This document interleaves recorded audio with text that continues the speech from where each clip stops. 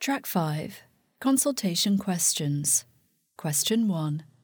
The foundations of new national care standards.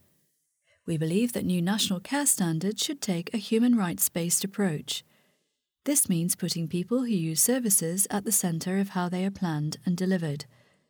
It also means increasing understanding and respect for human rights in those services.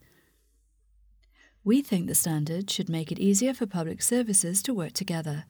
Some must work in very different settings. People using and working in these services should understand them easily. We believe that new standards should set out both the essential requirements of a service and the elements to which services should aspire to help them improve. We would like your thoughts on this. Question 1. Do you think that the new national care standards should be grounded in human rights? Please indicate your answer on the printed document as either yes, no, or don't know. There is a space below for you to leave comments.